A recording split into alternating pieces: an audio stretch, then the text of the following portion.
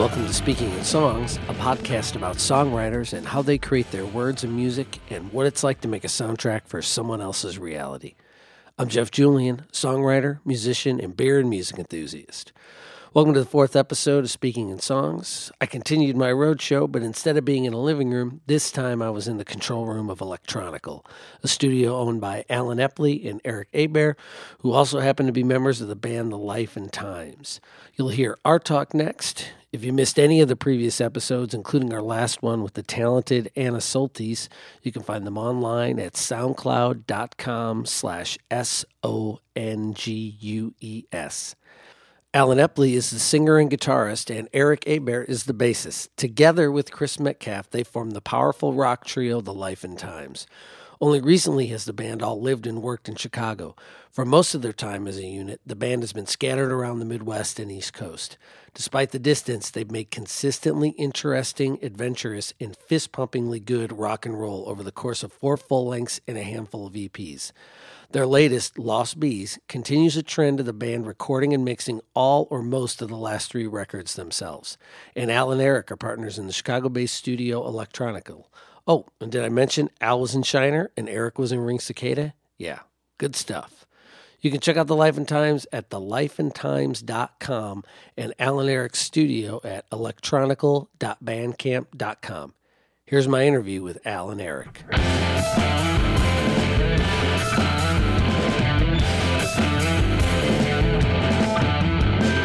So I'm here with Alan Epley and Eric Hebert from Life and Times. Hi, guys. How are you?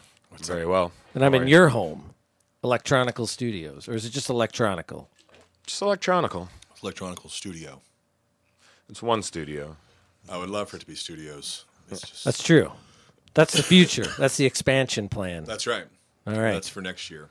So while we're talking about it, tell me a little bit about the studio. How long have you had the studio? How long have you been recording here?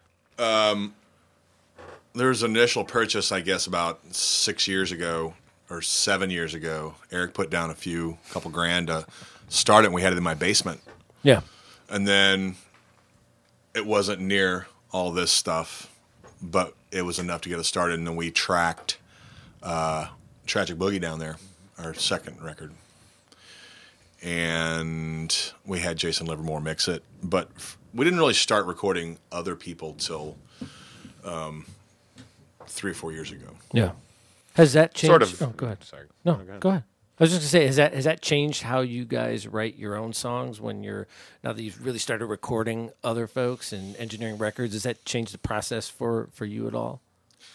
I think it does. As far as like creating, especially how the drummer plays, and leaving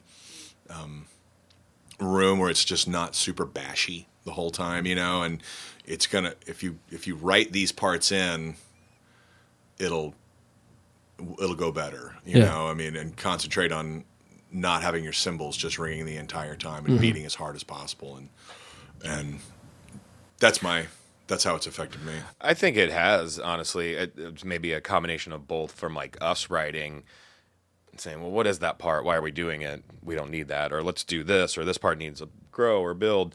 We have noticed some of that in producing other bands or giving ideas or opinions in that same way, that we have.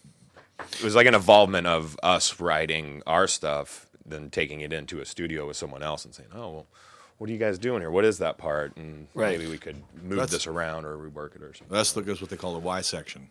Yeah. So where you go, why is this section here? Right. Because you got your A section and your B, and then it goes to the C. Then a lot of them have a D, but then many of them have the Y section. And it comes right after the D section, and they do it twice. And then they'll do it twice on the way out, and then they'll open the song with it too. Why is this section here? Why are you doing that part? Stop playing so hard. I'm sure that's a delicate conversation. Well, you know what? I think sometimes everybody's. I just am more like matter of fact with people. I'm never like, dude, that part sucks. Or I'm just like, I just like, I'm not out to rewrite their songs, but I also have a very direct way of saying things that are not. It's not inflammatory.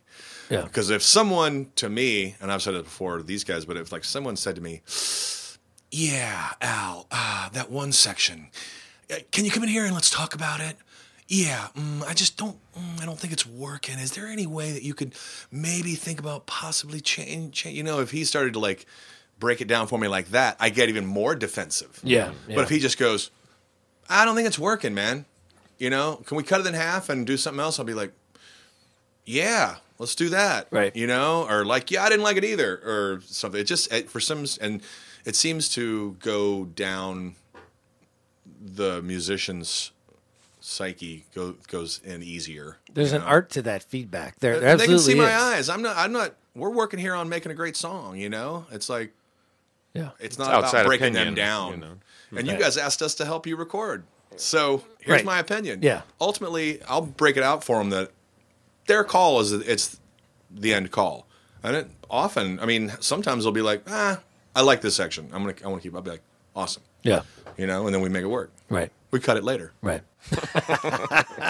So And then they never realize. they never realized. Right. So Lost Bees is your most recent record. How did this batch of songs come into existence? What was going on behind the scenes when you were writing that record? Well, We Chris is were- still in Kansas City. Yeah, so we're, I mean it's done so like we have been existing for the past 5 years, which is in different locations. We have to like do these bursts of activity. So even at that point, that record, you were still kind of at separate ends of the Oh yeah, the Midwest. Chris here. only came up here a couple months ago. Okay. So, yeah, even into the start, the first few tours of the record, he was. Yeah, he he hadn't was lived here right. yet. He hadn't lived here. He just got here October, I want to say, a few months ago. It just is like we get together, and I'll always have a couple of things kind of floating around. Some things I've come in, play guitar, and have a beer and just play for an hour and just see what feels fun and whatever. Just literally play around in the sandbox, Yeah. like it's supposed to be, and Right. then. you'll kinda record save a loop or something. I'll save a or loop, and certain I'll riff generally set up a and- mic and record it, just a single mic, and just like not for use, but just to like reference. And Yeah. then, or I'll play on the keyboard and come up with some nonsense and sometimes that's to a click, and sometimes it's not. But and then like a couple of them were presented that way, but for the large majority. We just had Chris kind of like, we'd come in and play or whatever and get ready for a show. And then I'd say, Chris, just come in here and put down some beats. Yeah. And mic so we'd it up mic it and- all up. And I'd give him like, we'd do like, how many BPMs? We'd do like 4 or 6 or 8 different BPMs and try and have him and give him some beat ideas. different and have him just beats kind of- in those BPMs. Yeah, you and know, I would say also it. have some samples sometimes that were to a click. That Okay. was just like a like the song "Bored to Death." It's Yeah. just like this thing, and he just kind of like came up with that all those different drum parts, and he played them separately over about 10 minutes. With the thing just kind of like going constantly, And then we kind of we put it edit together. and do like a thing. So at first it was only these kind of edited drum parts and the and then you get. And then we just kind of built these chords on top of it. Honestly, it's really backwards. Now, is he gone then when you're... So yeah. he's He gone. has no You guys idea. are Then here. he gets this finished product in the mail, and he's like, in his email, and he's like, We're like, this is remember those amazing. drum Or- parts you put down? yeah, Listen to this. This is Here's it's song. actually a song. And so, I would say 7 of the 10 of these tunes were kind of built that way. Okay. 6.5, depending, because sometimes we'd start the conversation that way, and then end up working on it as a band. But I think ultimately writing and playing a song 100 times in a row is going to be in a room with your bros is going to be the best option for writing an awesome song together. I really do. But this also like comes back to we couldn't exist without doing this, writing it this way, because Right. we just had to go that way, and so we get these beats and edit them together and write the song kind of backwards, onto the beats. But this challenge has existed, this distance, it was through No One Loves You Like I Do, as well as Tragic Boogie. The end of Tragic Boogie. We had as soon as finished it got recorded, Boogie. he moved to New York. Yeah, like we were finished with it. Yeah. The record was done. We were still just doing artwork at that point. Right. And then, But it wasn't actually even out. Eric moved to New York. What about Suburban Hymns? We were all there. You were all there. Okay. yeah, Interesting. That was a start. That was the early origins. Yeah. And so are you still coming in? Like it sounds like more now, Al, there's bits and pieces of songs that, and then you sort of kind of, you work with Chris when he's here, and then you and Eric sort of build around that. Yes. What about Suburban Hymns, the songs on that record? Were those full song ideas that you brought in, or was it again parts, but the three of you there? We were practicing a lot more then because I had just practicing moved to twice a Kansas week. City. Yeah. So we worked had the every day. Or, But they or a were couple kind of times a like week. more fleshed out tunes. Some of them were left over from the first incarnation when Mike Myers was in the band with John Meredith from Someday I. And we wrote a lot of songs, especially just me and Mike. As soon as, like, even before Shiner had officially played our last show, he and I were in my basement just cranking out. We probably wrote 40 fucking songs over a 4-month period. Wow. Honestly, it was like every day because the option there it went easier because there's only one melodic instrument and one rhythmic instrument, and you didn't have to have some melodic conversation with somebody to make it happen. You know, it's like, I mean, ultimately you want to because it's gonna be a better product, but at that point it just was like me and him, and we could record straight onto this Tascam 388 right here, reel to reel. And we made just endless amounts of recordings. So some of that got plumbed even into Boogie, not into No One Loves You.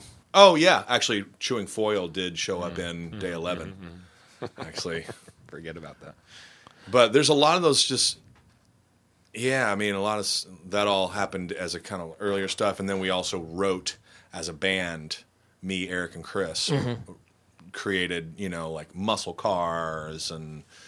Skateland, Thrill Ride, Hostage. and like so many of those. Yeah. Yeah, and Hostage. Yeah, I mean, so it was about half and half, Culpa. and So writing all those songs, right as Red Lights. Shiner was ending and Life and Times is beginning, for you, I mean, you were so identifiable with Shiner, with that band. So were you conscious of trying to chart a different course? Were you, was that something that you feel like you had to clear your mind? Were you doing a mind dump there to... Yes. Yeah, I did, but I think a lot of people were a little... I felt like I was writing something different, but I feel like a lot of people felt like I was just kind of writing same kind of Shiner songs, but maybe with a different band and not quite as angular and whatever. And I didn't want to start being like some singer-songwriter or some like electronic artist. I wasn't really in that mode. I was like, I just kind of want to rock, and like, but Life and Times is different. It is absolutely wildly different, and the things that we've done is Shiner couldn't do and wouldn't have wanted to have done, and wouldn't have been the right. It just wouldn't have come out right. Yeah. I mean, Life and Times is straighter. The beats are bigger and more rump shaking beats, and, At some point we were conscious about that also, Yeah. like around Suburban Hymns. We're like, we were. let's really try and like do something different. Yeah. Do our own thing. Right. Basically. Well, and it's almost Definitely. like, do you have to draw a line in your mind, or are there, I don't want to say tricks, but things that you did that felt like, well, that's a Shiner thing, or, Right. that's something I would have played there. I think I I don't know. subconsciously and consciously did try to avoid some of that stuff, but then there's also some of that stuff that it's my fucking style, Right. and Yeah. I've developed an own style, and I can kind of do whatever I want to do, and ultimately, in the long scheme of things, I wasn't really worried about, if Shiner was a much bigger band, then it might have been more people would have had a microscope on it, Yeah. but we were doing fine, but I don't know if we were at that level of notoriety that a lot of our peers are at, like Braid is a very identifiable name, but a lot of those Braid fans had never heard of Shiner, you know? Yeah. They just, and still don't know. I mean, it's not necessarily, and I think a lot of Shiner fans think that we were bigger than we actually were. And had we been bigger, we might not have broken up. Who fucking knows, you know? It's like, but that's, I mean, not to say that was the reason we just weren't getting along or whatever, but. But it seems Yeah, that would what was I always be a challenge for the principal songwriter to go from one band to another and try and find that. Just like you said, it's you. You're gonna. Yeah. This is how you write. These are Exactly. the songs that you want to play. It would have been disingenuous, I think, had I really tried to do something ridiculously different, you know? Right. And my heart would have been behind it. I just wanted to write I just literally wrote what sounded cool to me. Yeah. That was the bottom line. So now that you're all living in the same city, have you started the writing process for new songs, and how has that been compared to the mailing files back and forth? And I mean, what's going on now in that? And is there any challenges that you didn't foresee now that, hey, we're all here, we're all close?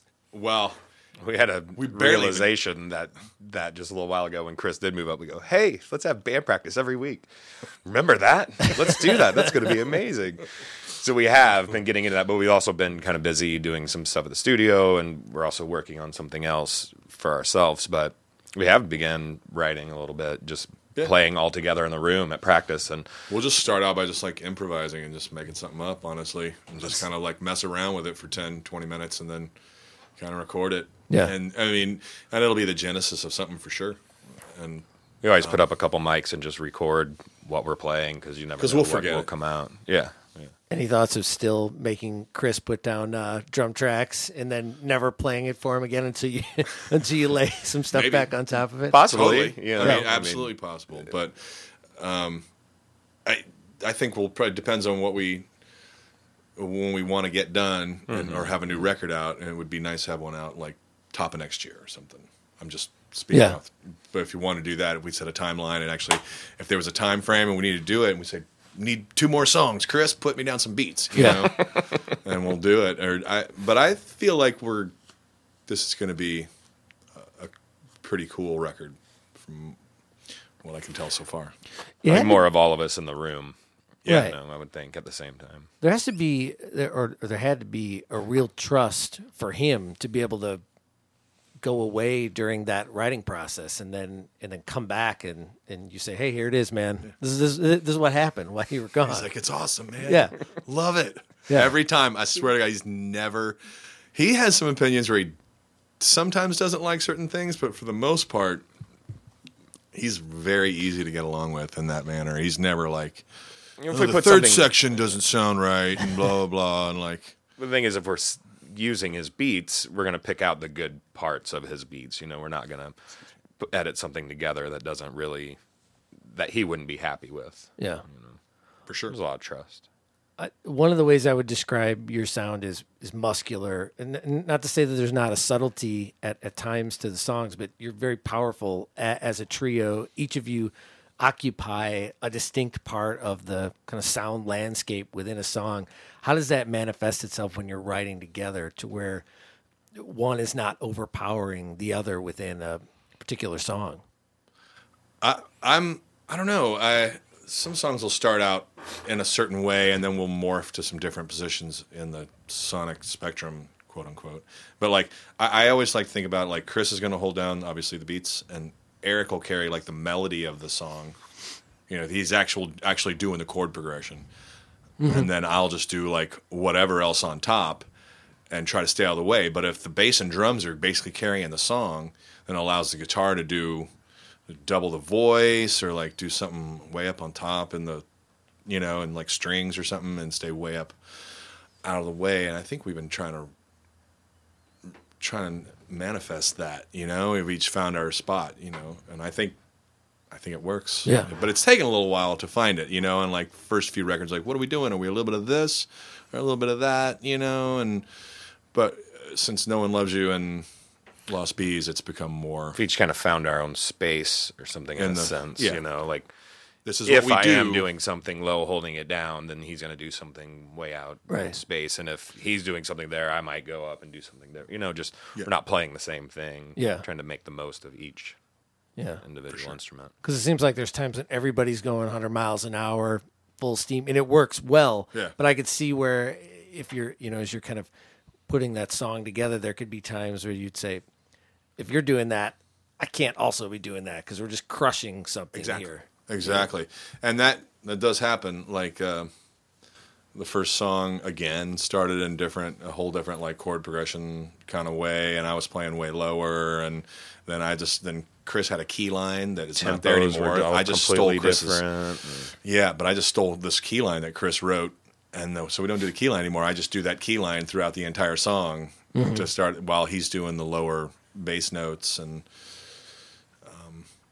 yeah, I mean, I feel like we have kind of found how to stay out of each other's way. It's kind of like the Police. Sting would always hold it down and Right. let Andy Summers do the thing on top, and you got Stewart killing, and Yeah. There's only 3 of you. So, Right. each part has to like stand on its own. yeah. So I think we talked about this a little bit before, but is everyone writing songs, and how complete are they when you bring them to the rehearsal space to start working on them? Oh, it's mainly my ideas, I think. It's a genesis of my ideas, but we all sculpt the thing. If I was doing it on my own, it would be a wildly different product. Yeah. I mean, it's a group effort. We're all collaborators in the whole thing, but they're all my ideas to originate with for the most part. Yeah. I want to say. And then all it takes is a spark, and then we can just go from there. Even if it's happening, if it's not, sure. I mean, it's a different thing. But Absolutely. Are there times, Al, when you've got like a drum beat in your mind or bass line, can it be that detailed on the writing side from Yes. from your end? Yeah. For sure. And these guys are very open and insane players, but they're also open to suggestion. Chris was like, when he very first started, such a great drummer, but he was doing things that weren't really in what we were looking for. And I was just like, it's kind of like this. This is what I'm looking for. And I can almost kind of play drums sometimes. Like if I had a band for a little while, give me a year, Yeah. I could kind of be a drummer. So I would kind of like play it for him and kind of like, and he'd go, okay, I get it. I see what you're saying now. Cause he's such a talented, skilled and trained, an educated drummer that he has very technical way of doing things. I needed him to be less perfect and more just Right. going for it sometimes, and that's probably he's evolved. still at that point very open to suggestion, and the whole process has to be. I mean, it really has to be, and I feel like the bands that get stuff done have that. That's the way songs get written. Yeah. Not everybody can just go, "This is my part, man, and it's got to be there." And it was like, okay, and Yeah. it's like, it's all for the end product. Yeah. I mean, it really is. That goes back to the recording other bands. I mean, where Chris and I are completely open. I think all of us are for like, I kind of like what you were doing before. Why don't you try that or work on that? I mean, it's very collaborative. It has to be. And it sounds like it's evolved probably too from Suburban Hymns up until Lost Bees, where maybe there's almost a shorthand now between the three of you, where they can kind of sense maybe what you're Definitely. thinking. Definitely. It's, I think we sometimes, like in the past, when we've been jamming the past few weeks, it's been just like kind of like just feeling it, trying not to overthink anything and just feel, not even like looking at each other, just kind of like just lost in like what we're hearing and where's the groove. And then later on, we'll break it down into like what is, I think it starts much more kind of organic and kind of vibey, and then you zone in on it, on what is it. As we go along, we'll break, well, this part sucks, or this goes on too long, or this isn't as great as I was when I was playing it. It doesn't sound as cool as it, Right. And I think that's another thing we talk about with guys that we're recording is play as a fucking listener. Yeah. Don't play as a player, and what always feels good may not sound right in the end result. So when you're in the room with your guys, listen and fill in, but don't clobber everybody else. Everyone There's can't too much be clobbering. on 10 at the same time Right. doing their own. Well, this is my part on this part. This is my part on this part. This is your my part part on this. might Well, what not is the fit. part of the song? Well, and it sounds like you're talking about self-editing too. That while Yeah. playing that 16 times may really trip your trigger. Yeah. Does anyone want to listen to that? Does anybody want to sit in through it? Yeah. And At certain times, that's awesome. Yeah. But it has to be for each specific song. Well, and it sounds like or so instant. the process for you guys now writing can be pretty loose. You're coming in with an idea, but then you're kind of fleshing it out. Was that always the way for you writing songs, or was there a time when it was you wrote that sucker beginning to end? And that's happened. Top to bottom has happened a few times, but I've always been open. I always am involved with people that I trust. Always. Live in Times and Shiner. Everybody who's ever been played in any of the bands, I trust the people I play with, so that when you get in a room and you let them play with it, it's pretty much going to be fucking awesome. And if you want to have a band, allow their input. Yeah. But then they also have to allow some editing and this and that and all that. But if you don't want their input, do your own thing in your basement and do it on your own and stop crying about it, But hire people that you like, or like join up, because nobody's getting paid here. Let's kid ourselves. But work with people that you like. And when you give them the ball, they'll do their own thing, and you go, "Oh, awesome, good shot," you know, and like that's the best way, I think. so there's certainly plenty of instrumental parts on Life and Times songs, and some are even whole instrumental tunes. Eric, you were in Ring Cicada, which is primarily an instrumental band. Can you talk about how or if the writing process is different, if at all, for an instrumental song? Is there an instrument or part that takes the place of the lyrics as you write, or is it just, hey, this is a song, we don't have to worry about the lyrics? I think there has to be a focal point. If there's not going to be a lyric, there has to be something that holds that the point guard attention there. The basketball analogy. I've seen 2 basketball games today already. So. But there's got to be something that is holding the attention for the moment, whether it's something really atmospheric and growing, building, or there's some like drum beat. But there's some bands that are attempting to be instrumental and don't have instrumental songs. They just don't have a singer. Right. And I guess that's saying? and I'm saying, how do what's going on in the writing process to avoid that? I think a song will tell you if it needs lyrics or if it needs and most songs are going to need that. You got to be pretty great players to have an instrumental song, is my opinion. You got to have something.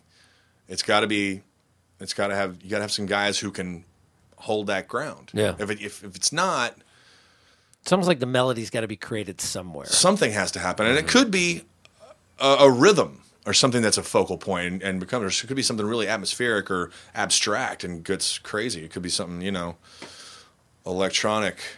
Yeah. But I think there has to be some sort of focal point, That's my Ring Cicada always seem to have. Well, you guys are all great players. That was the deal. Yeah. Sure, but I think some of the songs were also written to have vocals or have lyrics. I mean, they're not just some insanely structured mathy songs. They do kind of stand on their own because there was just. I think they stand on their own. Yeah, totally. I would agree with that. That record stands I on don't its know own. what really causes that though. It's a real interesting question. Yeah, I just wondered if because Al, I think your point is valid that some of songs that end up instrumental, you think, well, either that should be 2.5 minutes shorter, or somebody should be singing on Somebody that. should be singing over this. You but guys I don't just get to chug along in 4 and just kind of change a couple of chords here and there and just like.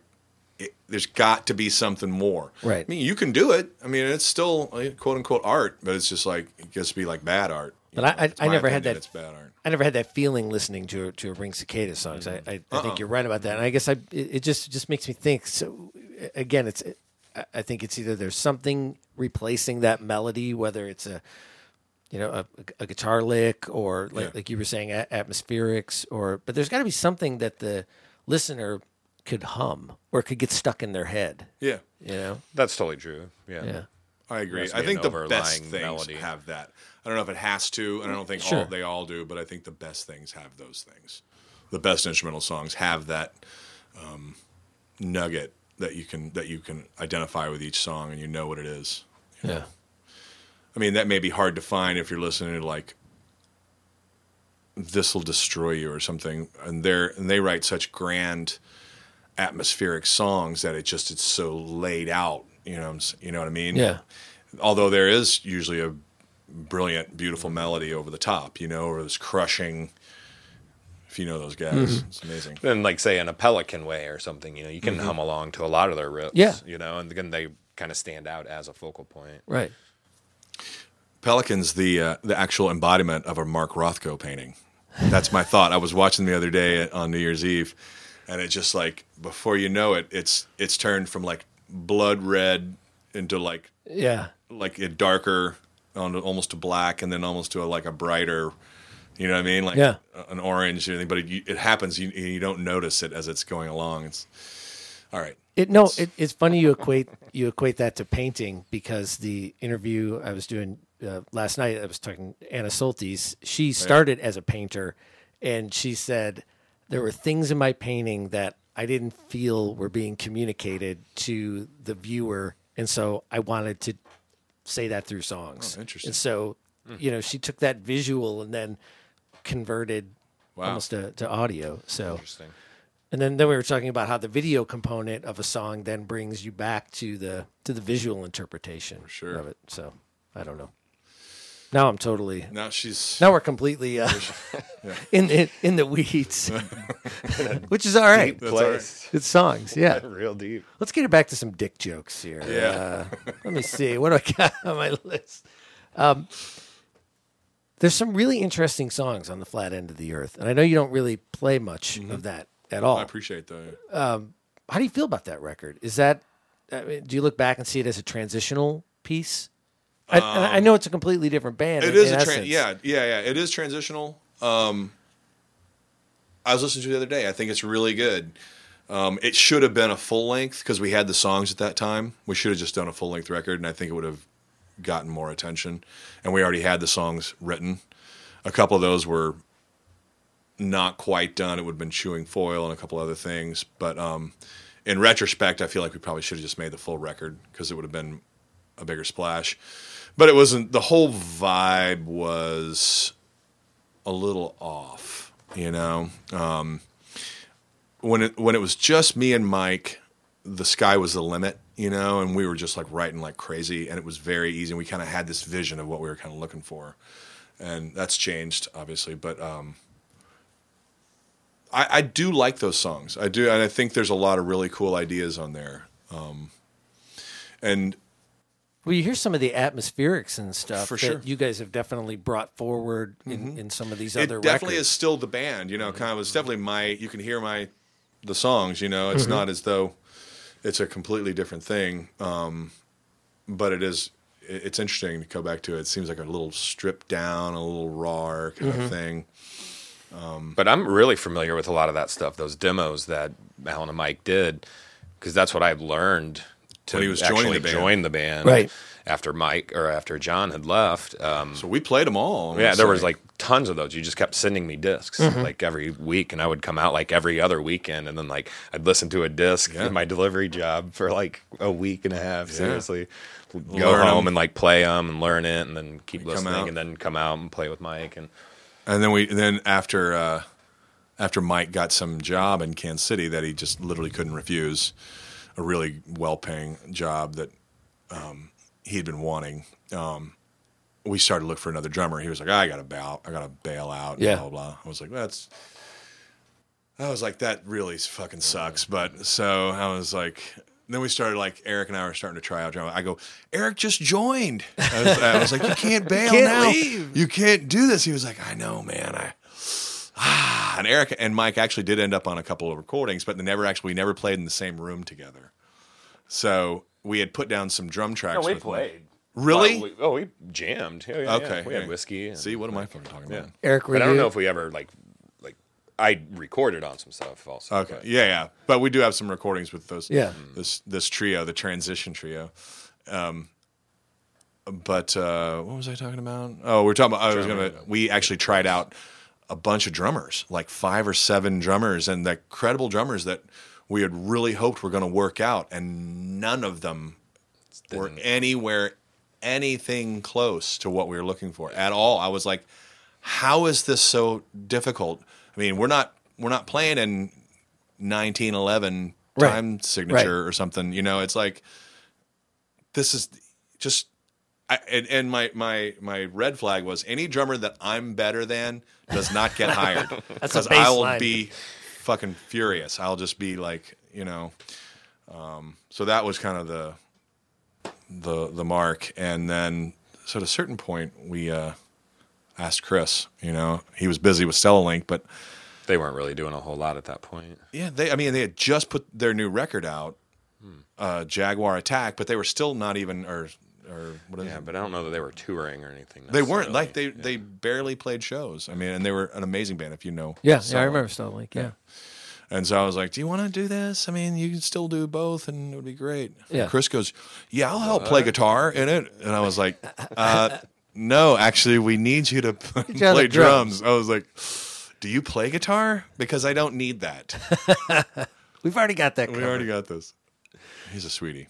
So, while all 4 of the Life and Times records create kind of a cohesive identity for the band, to me, each one has a really distinct sound or presence from the others. Where do you think that comes from? Is that a conscious part of the writing process for you as a band? Because, again, I think they all sound like you, but I feel like they're different chapters. And I don't know if that comes from the distance, if it comes from the time in between them. I think it's a combination of maybe all of that stuff. When you think about it, I mean, it's been one record per every like 2.5 years.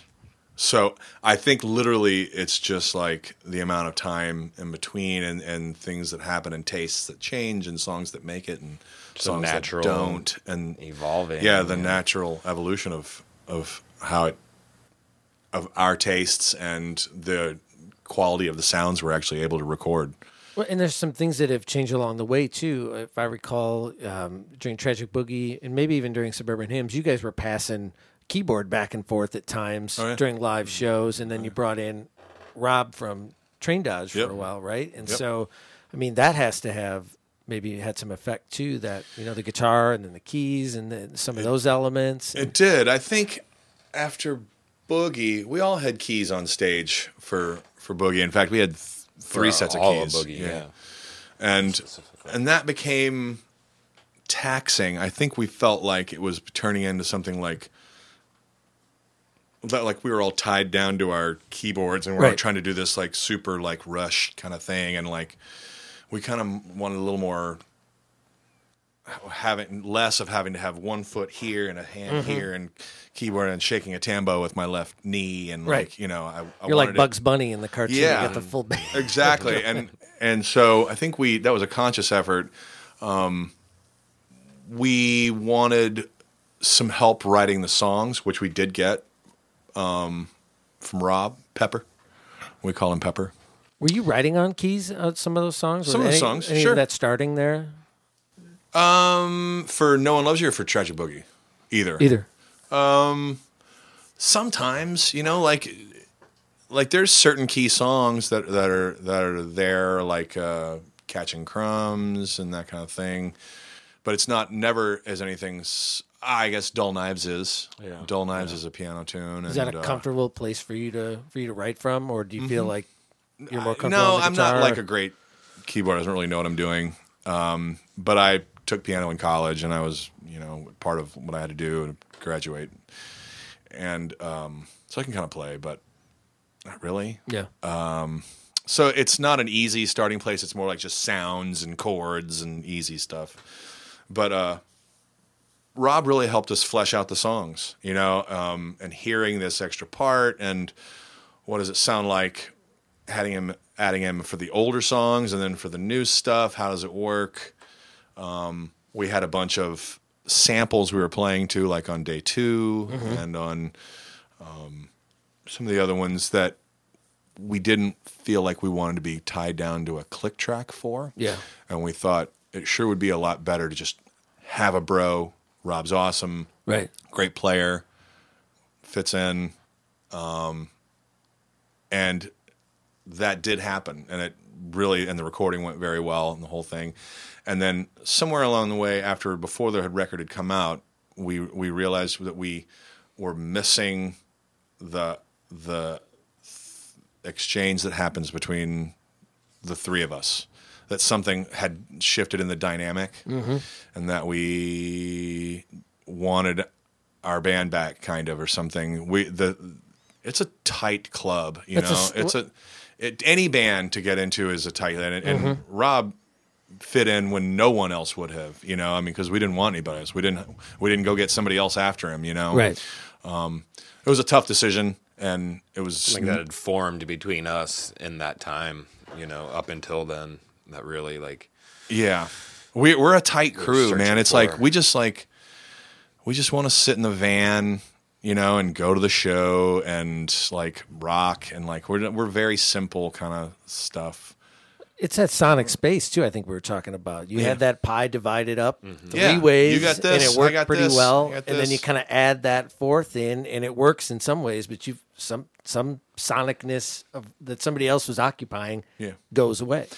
Yeah, some of it worked and some of it didn't, you know, and that kind of came Yeah. out to us also. We're like, well, Well, we're missing something. yeah, and it felt like we were almost less grand with the fourth guy in somehow, you know. It was like it was not just happening in overtones and delay, and it was actually happening on stage. And yeah, it was loud and full, but there's four guys on stage. Of course, it's going to be, you know. Right. Whereas opposed Right. to, and just I think it was just something that had happened in our dynamic, and we wanted it back. Yeah. And so yeah, that was the deal. Now there was a different, at least I think, somewhat different writing process for No One Loves You Like I Do. You're doing a song a day, right? Well, that was the initial idea. But whereas we're living in different cities at this point, we literally were all living in three different cities. I was in Chicago and he was in New York, and so we had got this Get Up Kids tour. It was 3 weeks long, and so let's show up back in Kansas City a few days ahead of time, and we'll write and record before that, and Kind of did some of the same stuff we do now. yeah. where- So it where was we have been basically doing this kind of like setting up a get couple in there mics, and hell or high water. We're play, gonna and see what happens. for real, and And get one song, get at least one. at least or- the genesis of a song started and recorded and some drum tracks and like something we can do. And we did that for 4 days straight, and that's the first 4 days. Okay. And then from there on out, we took the exact same ethic as it went through. Turns out day 4 sucked and day 7 sucked, so we threw those days out. So if anybody wonders why those are missing, we didn't like those Bad days. days. We didn't like Outta those here. fucking There's days. day 11, No, I tell you what, you day know. 4 and day 3 ended up Merging. becoming one day 3 song. So we took, because day 3 was just an acoustic kind of thing, and then we took the, I don't know. It was still all on the kinds of shit. same I like can't remember. tempo and like I don't know, there was a lot of things that kind of ran together in a We cool were way. going for it, hell or Yeah. high water. Yeah. You know, When you look back on that, do you think it would be different if you had? Obviously, it would be different. But do you think it would be better or worse if you had the time to, the luxury of time like you do now in Chicago? Do you think what? We worked on that record for a long time. I mean, the basis of those first 4 songs kind of started the whole thing, and that process took a while, right? Yeah, I mean, really how long did. did it take for that record? I mean, because that was like it was like a long. Rob had come in at that time. point and left at that point. Yeah, we made before a the full. record We came out. we recorded the even, entire and- thing here. Then didn't use those. Went down to Earth Analog, Great Western, Matt's place. Yeah. And tracked with Casey Diorio, amazing engineer and producer from Valve Studios in Dallas, and tracked it all there. Brought it back here, added on a bunch of other shit, and sang and added more guitars on here. Then shipped 6 of the songs off to Livermore for him to mix. Mm-hmm. He sent me those mixes back. Then we mixed the remaining 4 songs kind of based on his mixes. So it was really this hodgepodge. I think during of the shit. writing of that, even I had moved to Chicago at that point. I think so, before it too. was even out. So like We were a mess. we started out writing that record, all 3 in different cities. By the end of it, 2 of us were here. I think we were already into Electronica, the first Electronica. Is that the most difficult of the 4 full lengths in terms of writing and putting it together? Oh, maybe. I don't know if I'd say difficult. I don't know, difficult. I mean, it's always Just fun. time consuming. Yeah, it sounds Yeah, challenging. It well, sounds like there was a lot of necessarily moving parts. Logistically, it Yeah. was very challenging. Yeah. Logistically, it was challenging for sure. And at that point, because then Rob's there also, so we were having Rob and Chris commuting up, joining up together, carpooling or whatever, coming in individual. There's some interesting, at least I'm interpreting it this way based on my listening to the lyrics, but there seems to be some interesting point of view, character-driven songs on that record. For sure. Is that a comfortable style for you to write in? Because I didn't think it would be, but it happened very easily and naturally. I think I had found my inspiration for it through a couple people.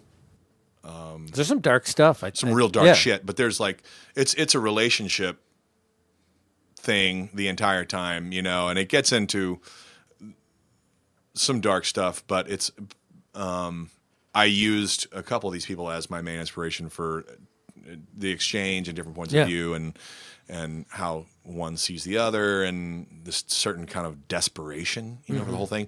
And I just used that as my guiding thing, and it just happened easier. You know, I didn't go, oh, well, what's this fucking song about? Already had a concept. It was like written for me, honestly, top to bottom, and it didn't. It was very easy. Almost the entire thing, I'd say 8 of the 10 songs happened just like I was like, how could it be this simple? And that's certainly not to be a critique of what I think I interpret lyrics as being more abstract. Yeah. Not that there aren't things going on in there, sure. but that particular record is more direct. It's as direct as I've heard. And I think it connects with people more. I think that was the one that, even though it kind of was like not exactly what some Life and Times fans were expecting, I think it's drawn in more and has connected with people that we wouldn't have connected with. Like, there's guys that are fans that I really can't believe that are fans, and it's this record. Really interesting. Yeah, so. To me, on the new record, Passion Pit is kind of the classic Life and Times sound. To me. Oh, really? It's interesting. Interesting. I think so. So it to me, this is how I kind of characterize it in my mind. It's the one that after I've listened to a record for a long time, and I'm going to throw a playlist together, I'm going to go back and grab that one. Yeah. You can say that I'm to blame for all the bad in you.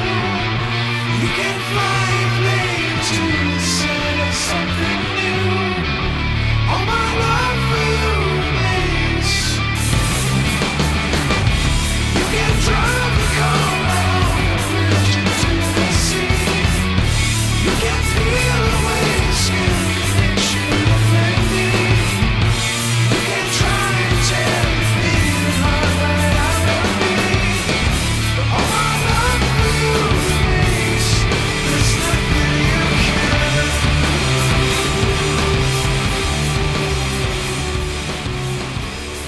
So, what was the idea that got that song going? Because in my mind, I'm seeing Eric in the studio ripping that opening bass line, and everybody kind of eyebrow raise, and okay, we're making a song the out hell? of that. Now, I don't know if that's what happened. Think it So was tell a me. cracking drum track. That was like It was a good cracking- example of you actually putting a lot together, though, in the studio with a beat, Yeah. a sampled beat of Chris's that was put into doo-doo, da, doo-doo, you know? I think we and put it then down you in my put, old- I think the weird guitar. I mean, you had like a rough guitar and bass kind of over sketch of it. I mean, it changes and expands as we go, but at the first bit was the actual demo of it, if you will. was pretty cool. But the thing I think that is different about that tune is the vocal line. Honestly, that it's so I don't know. It's kind of like this gospel thing or something. I don't know. What It's higher too. Yeah, it's got super, that super kinda- falsetto-y. Yeah, kinda like, yeah. Yeah, it's for me. It was out of my wheelhouse. I thought it was like, man, people are gonna freak out when they hear this, but everyone's like, oh, it's a good song. Yeah. I was like, well, I thought Okay. Classic T-Lat. Yeah, You're like, classic what? T-Lat. What? We thought it was like completely different. We're like, it's going for it. this. They'll never see this coming. Wait till they get a load of me. So you've written a ton of songs. Is it possible to surprise yourself anymore as songwriters? Is there a song from Lost Bees or any of the other records where you look back and you think, wow, we wrote that? That's our tune? I think every song is that way, honestly. Yeah? You know, I mean, I think it's amazing. I mean, sure, there are some standouts I'll let you get, but they're all our creations, you know? And I guess I don't mean every in single terms of- one you invest a lot of Sure. your own emotion or thing into. And I don't mean it's necessarily in a quality standpoint, but I think as writers, we all have sort of a comfortable place or a way we get into a song, and then okay, now we're on a roll. This is what we're going to do. This is our basic building blocks. But sometimes you look back and you think, what was I doing when I wrote that one? That Yeah. it's different. It stands out to you in a way that it wouldn't necessarily to a listener. I think the one that strikes me as the most, as I recall, there's a complete band compilation or collaboration, was The Sound of the Ground, where it just kind of happened with this very long kind of guitar line, and that chord progression long kind of progression, happened. yeah. There was a couple of little things, a We conversation just about like, it, but it called kind of out, happened. though. Like we were just like riffing having in this a sense, thing. like B, And like it was B flat. Like, okay, and then like it was really just kind of, and that song I think is really special. But there's always one or two on every record that I feel are like pretty hot. Yeah. I feel like Day 12 is really special. I like God Only Knows.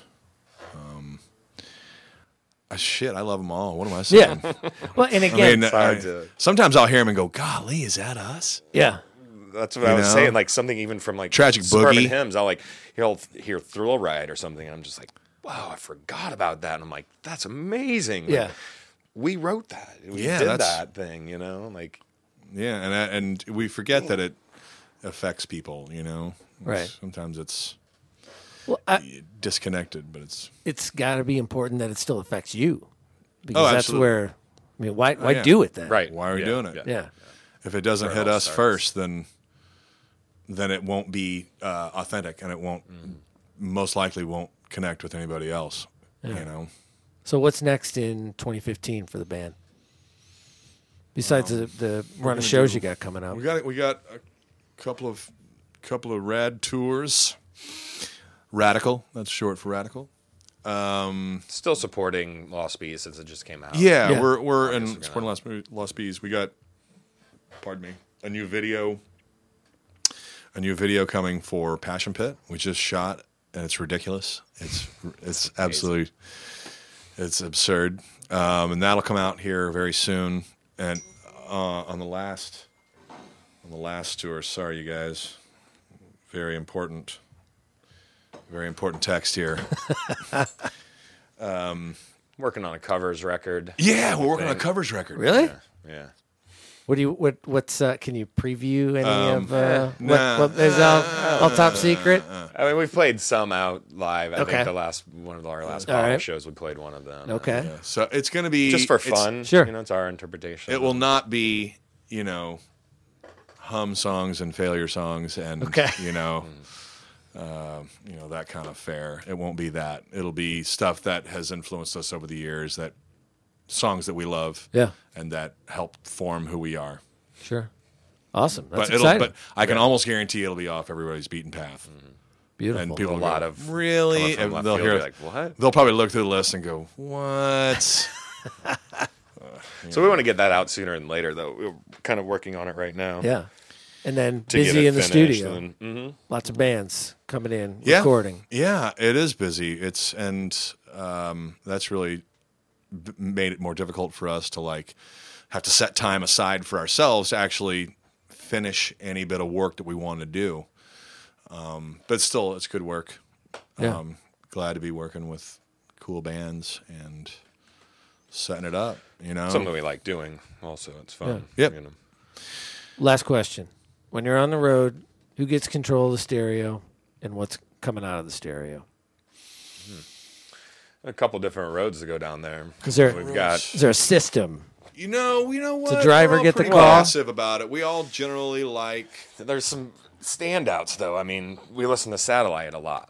That's right. So we'll listen to Hair Nation. Okay. The Hair Nation's a good one. We'll listen And to Bone. we have a We see little who's game kicking around the that we play boneyard. with that also.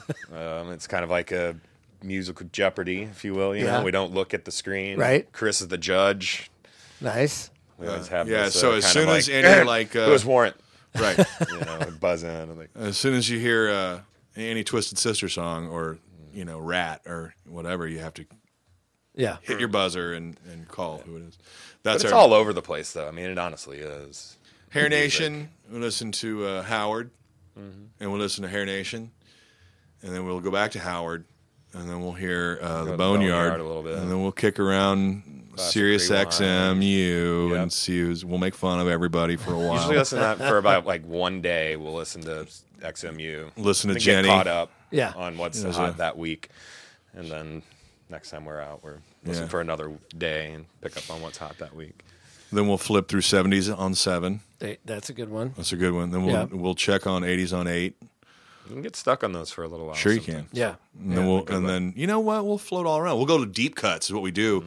Where our sound guy, Mark Davis, he's a little older than us, and he knows every song ever that nobody else knows. Like if Gentle Giant's playing it, he knows it. Old Genesis, he knows it.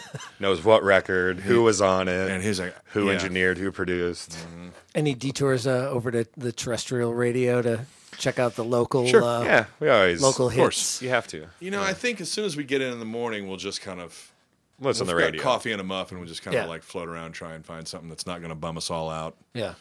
Or when you get into the city, when you're pulling in, we'll usually turn the satellite off because you'll lose the Yeah. signal, and then you just bounce around and find a rock station or the. You know what? I think terrestrial radio sounds better than the Sirius. Oh, it totally does. I mean, it's a louder signal, and They do something in the I Yeah, don't know if it's it's- compression or something, but oh it yeah, it's doesn't definitely sound compressed right. more Yeah.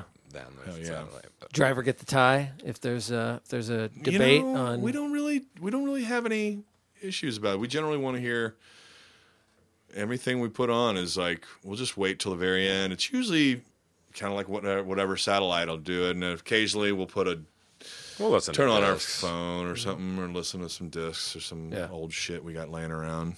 Very nice. Always do the smash or trash. You know, you get a lot of discs from other bands. right. Oh, we do CD, this. You know, so This is this the is thing. another thing. It's And either we're going to smash it or we're going to Yeah. trash it. We Either let every way, band it's, know you know. that we'll get listened to. So when we get discs from other bands on the road, he's like, "Here's our Cool. demo. We'll smash All or right, trash it. smash Going in. trash. It's going. It's going in." They're like, "Awesome." Either way, it's going out the window or it's Right. going in the trash can. I don't know. Right. 7 out of 10 get smashed. That's not I mean, bad. trashed. That's decent Not odds. smashed. Yeah. That's a good baseball Yeah. average. Yeah, absolutely. Yeah. Awesome. Thanks, guys. I really appreciate it. Thank you, Yeah. Jeff. Thanks It's for fun, having us. man. It's Definitely. awesome, Jeff. Very cool. Thanks to Al and Eric of the Life and Times for appearing on the podcast. Don't forget to check out thelifeandtimes.com. The boys are on tour right now, so keep an eye out for some hell-raising and good music in your neck of the Nape. And don't forget to like our Facebook fan page at facebook.com/speakinginsongs. And the usual kiss and back pat to Withershins for providing our theme music. Remember, drink and listen locally. Support your local musician. Thanks for listening. See ya.